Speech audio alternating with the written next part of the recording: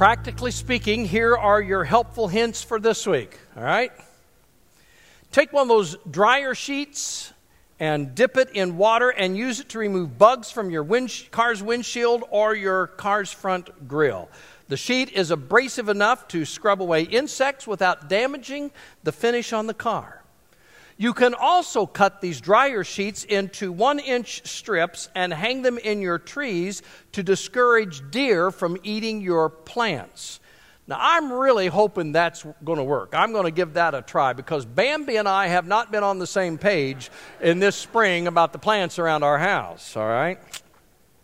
If you enjoy burning candles in your home, place them in the freezer at least 3 hours prior to burning, and they will last longer.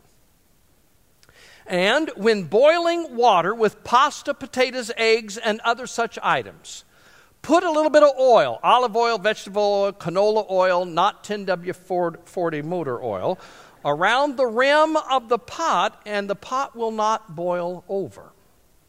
So these are, again, suggestions that come from folks in the church. Now, speaking of boiling over, let's take a look at what James has to say about the tongue this morning. James chapter 3, we're going to begin in verse 1, all right? Number 1 says, "Not many of you should become teachers, my fellow believers, because you know that we who teach will be judged more strictly." I got to tell you, I'm not overly fond of this passage. As a matter of fact, it scares me.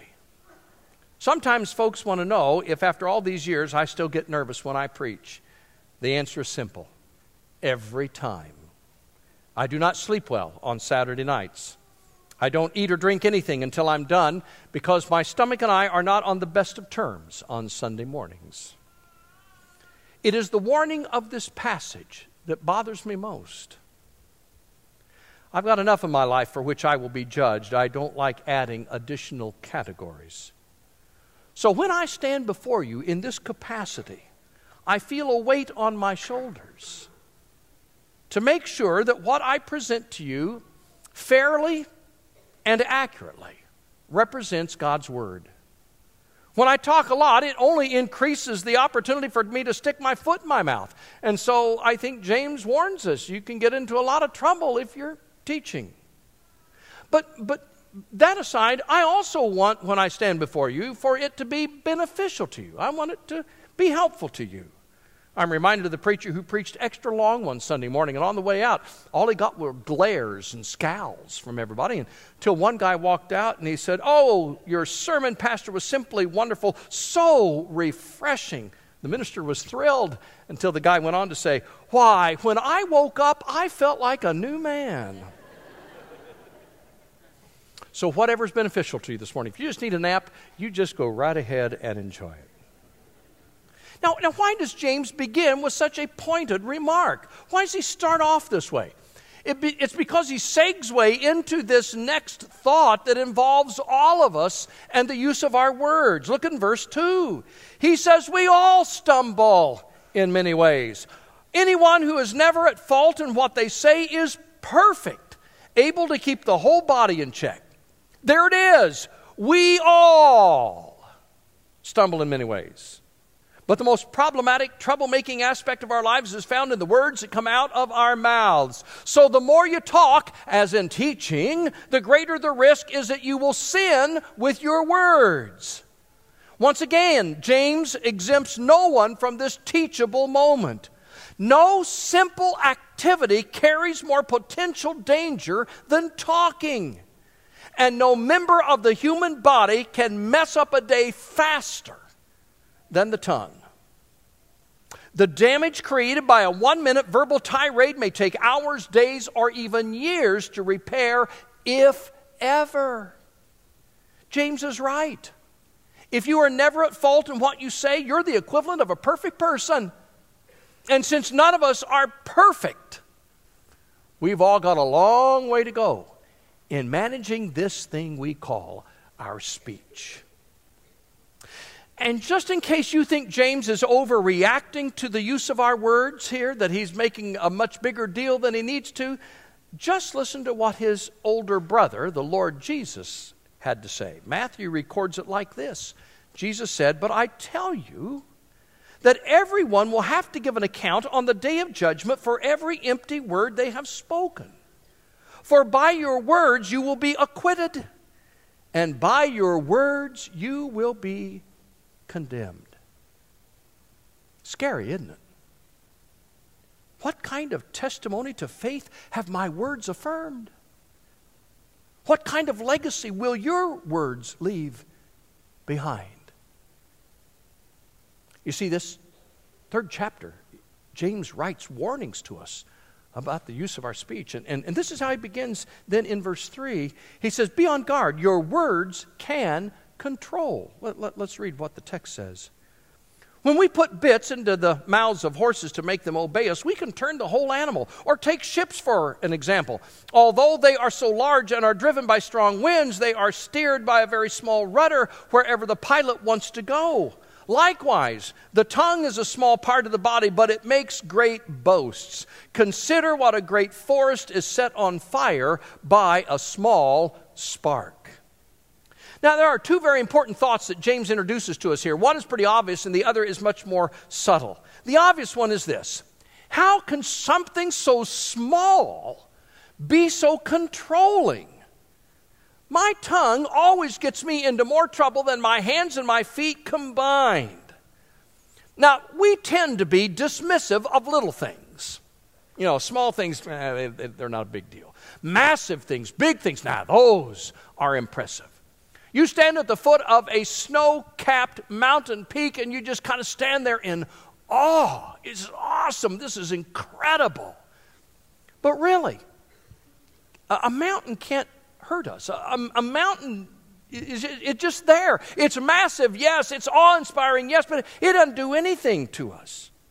But a microscopic virus or a bacterial assault that I can't even begin to see with my natural eyes can take me down and render me powerless or even lifeless in short order. Just because the tongue is small doesn't mean it isn't powerful and problematic. Sometimes it's the little things that get us quickest. The second thought is more subtle, but it's this: the tongue controls our direction. What you say sets the course and the direction for your life.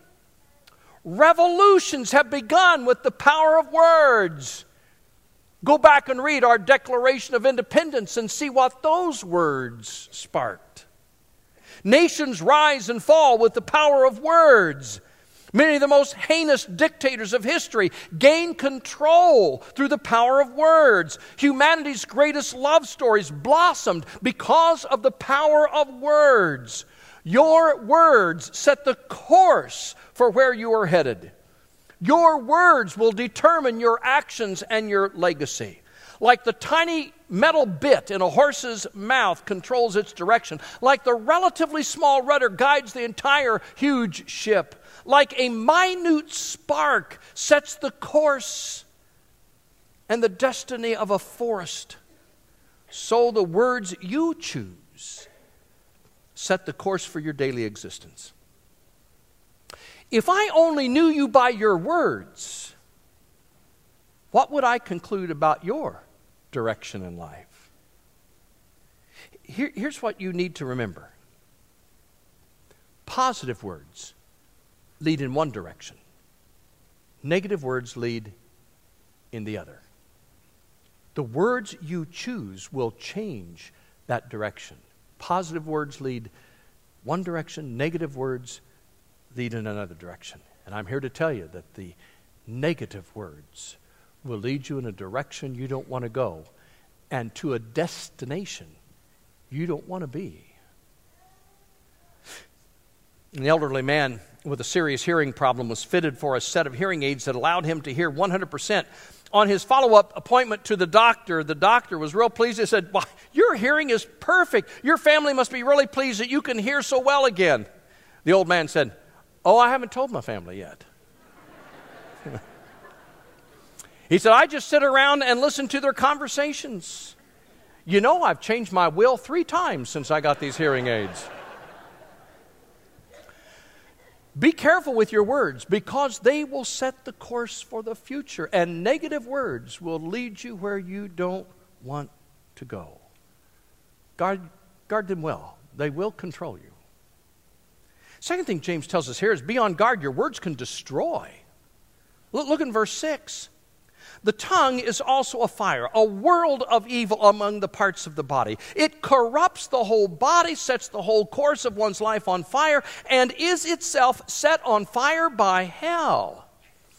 In 1734, a German doctor put saline solution into a glass, it was a glass orb. He filled it full, and then he marketed these for you to put in your home, that in case you have a house fire, you'd take one of these glass balls full of saline solution, and you'd toss it into the fire, and of course the glass would shatter, and spray the saline solution into the fire, and thus help put the fire out.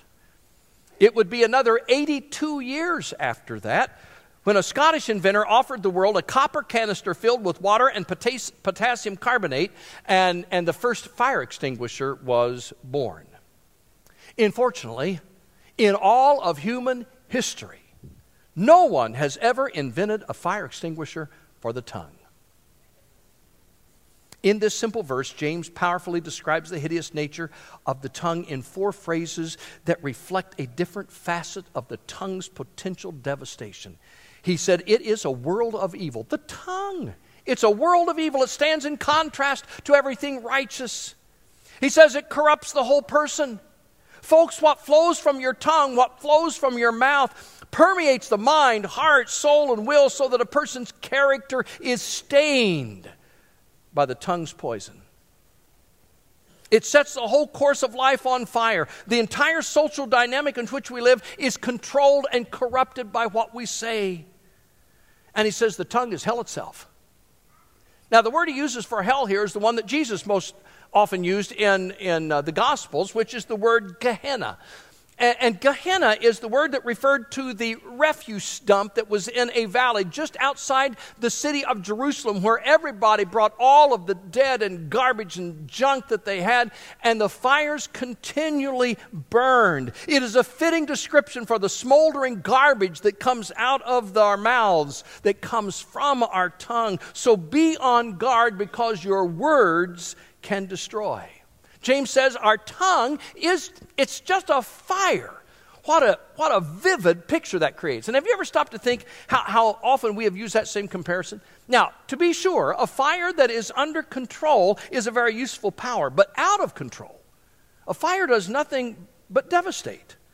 Stately forests that have taken lifetimes to create and grow can be reduced to ashes in a few hours or a few days. And when we think of the use of our tongue, we oftentimes think in terms that relate to fire. You see, fire creates heat. So do our words. Blistering words lead to hot tempers, and hot tempers lead to heated arguments full of fiery language. Feelings are scorched, and relationships are left smoldering in the wake of our uncontrolled tongues. When somebody explodes verbally, we say, man, he's hot under the collar. When we are insulted, we respond, boy, that just burns me up. All of these analogies relating back to fire. It's fitting. The tongue is a fire. And where a fire burns, it destroys. It destroys property. I will never forget the sights, the sounds, and the smells of the fire that destroyed the church building 21 years ago down the road here. I stood watching helplessly as that blaze consumed a building that was kind of like a second home for me.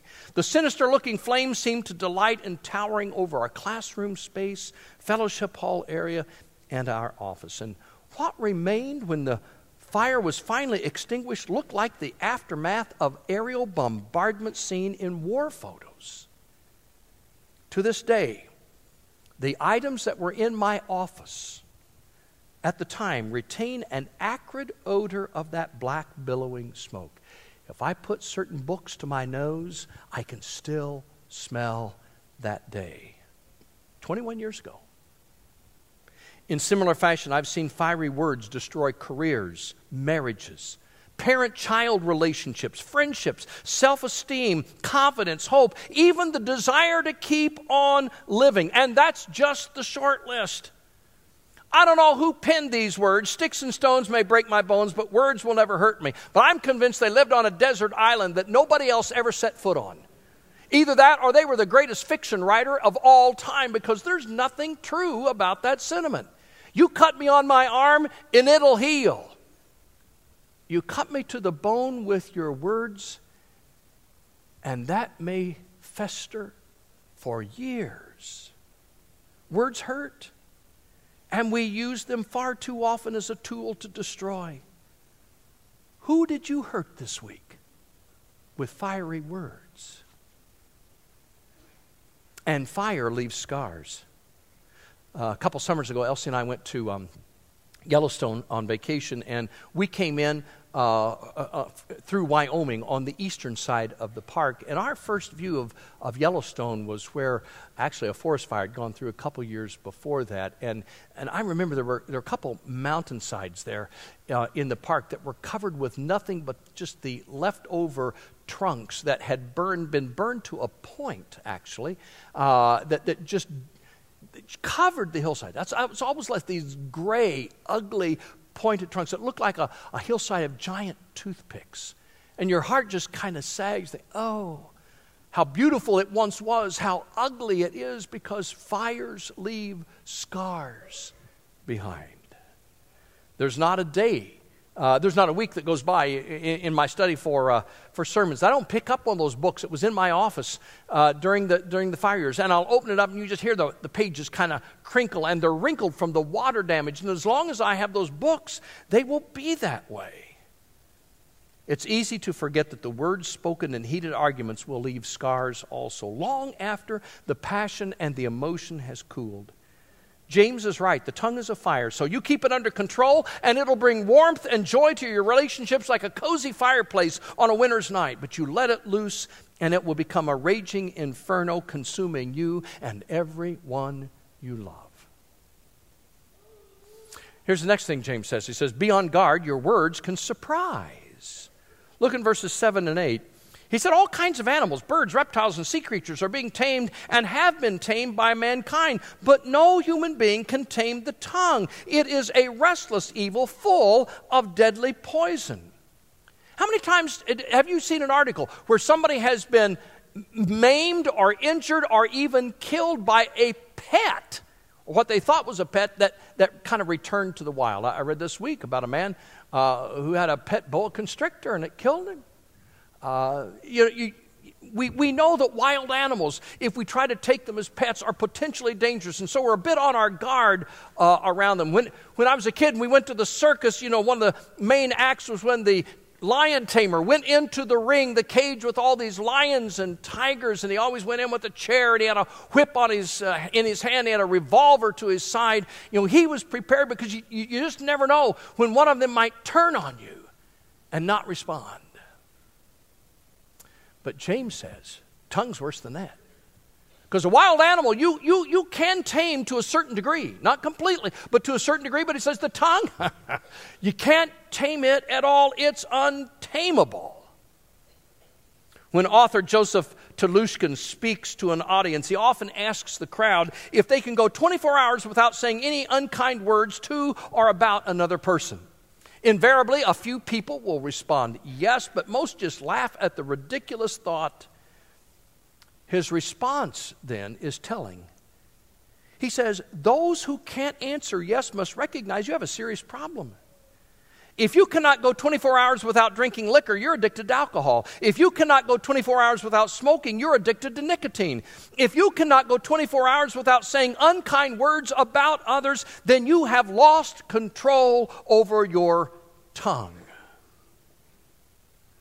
And just when you think you've mastered your words, something spews forth and you're just caught off guard. Where did that come from? Did I really say that? I can't believe I just said that. And you think, I thought I had it all under control, and suddenly it erupts like the wild animal that it is, and you just spew forth. And you see, harsh words can be triggered by painful memories, or a practical joke, or an assumed insult, or a bully's taunt, or a lover's quarrel. The list is endless of all the things that can trigger a response from you that ought to come from you and me. It always surprises us when we thought what we had tamed begins to roar and pounce. So when dealing with the wild animal behind our teeth, make sure you've got your whip and a loaded revolver at all times. And even an unintended result of your words can surprise you. Did you ever say something to somebody in fun or laughing or, in a lighthearted way and they took it the wrong way and got offended by it? And you think, oh my goodness, that's a surprise. I never intended anything like that. Your words can, even when you don't intend them to be hurtful, can be hurtful. Several years ago, in a Sunday evening service, I walked in, I was visiting with some of the people, and some dear friends of ours were sitting there, and I went up to him and I said, well, how are you doing? And he said, I've not had the best week. He said, I've had a head cold all week long. And so I was trying to just tease with him a little bit, joke with him. I used that kind of a playful, almost a childlike voice, and I patted him on the back and I says, oh, you poor thing. Have you been thick in the head this week? And so I went on, and he turned to his wife and he said, did he call me thick-headed? And she says, I believe he did. And they got real offended. No, I wasn't calling him thick-headed, anything but that, Thankfully, because they were good friends, found out about it sometime later, and they were asking me what I meant by that comment. And so we had a good laugh over, we explained the whole thing, but I'm thinking, I didn't mean anything by that. I'm just joking and teasing around. I learned a valuable lesson that you got to be careful, even when you're joking and teasing, that you say something that cannot be misinterpreted because you don't want your words to hurt. Those are the kinds of surprises I never like. Be ever so careful with your words. They will come back to surprise you. And then the last thing is, be on guard. Your words can undermine. Look at verses 9 through 12. With the tongue we praise our Lord and Father, and with it we curse human beings who have been created or made in God's likeness. Out of the same mouth come praise and cursing. My brothers and sisters, this should not be. Can both fresh water and salt water flow from the same spring? My brothers and sisters, can a fig tree bear olives or a grapevine bear figs? Neither can a salt spring produce fresh water. James is talking about the contrast here of how things that we say can undermine other aspects of our lives. He says, choose your words carefully. Your words may undermine your integrity. Your words will either confirm or undermine your sincerity. Nobody likes hypocrisy. And nobody likes a hypocrite in any area of life, but especially in matters of faith. Now, if you go get a drink this morning out of the water fountains here in the church, provided that the water's on, the fountain's working, everything else, I guarantee you'll get fresh water every time. You don't ever have to worry about coming to church, hitting the water fountain, and getting a mouthful of salt water every once in a while. You just never know what's coming. Salt water. Okay? Not going to happen. They all produce fresh water. But I'm here to remind you this morning that if your words are fresh and sweet here, but when you get home or you get to school or you get to your office, your words get salty, then you've got a character issue.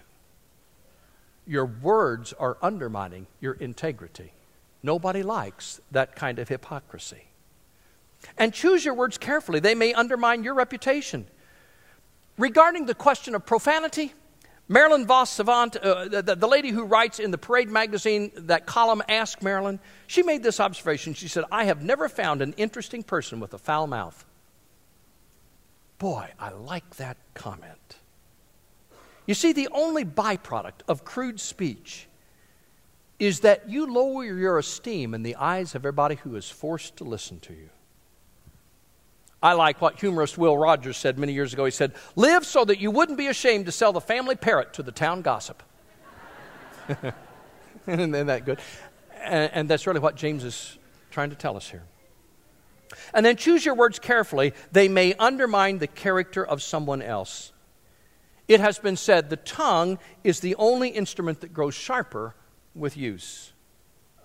And nowhere is that more apparent than gossip, the Christian's acceptable sin.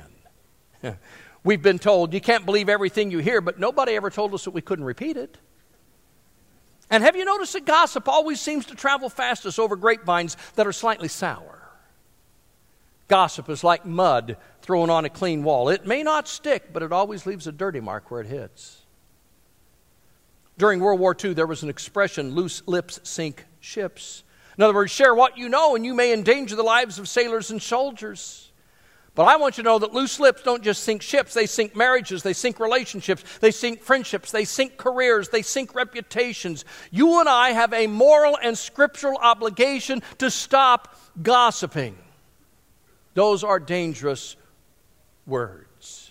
We dare not undermine somebody else's character. But on the other side of the coin, your words can undermine things in a positive way. What do I mean by that? Well, your words can undermine discouragement. We live around a lot of people in our world who are downhearted. They're frustrated. They're discouraged about things. They've kind of lost the spark in their life. So use words to build them up, not tear them down. In their discouragement, you can undermine it with encouraging words.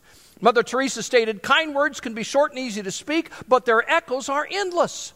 So open your eyes and ears before you open your mouth. Watch and listen for those who are discouraged and speak encouragement into their life that will echo for days or weeks or maybe even years to come. And then your words can undermine emptiness as well. So many people today just live on empty.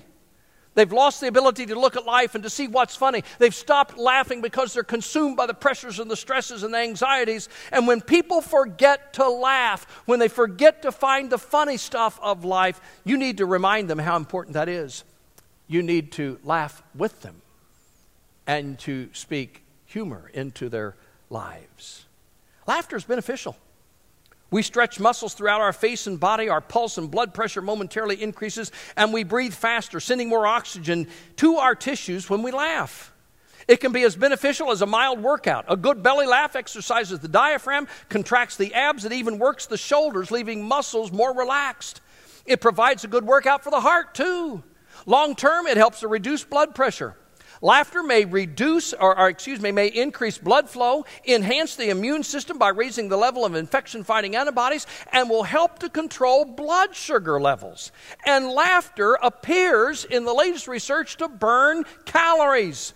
10 to 15 minutes of laughter will burn 50 calories. All right, bring on the pie and let's laugh.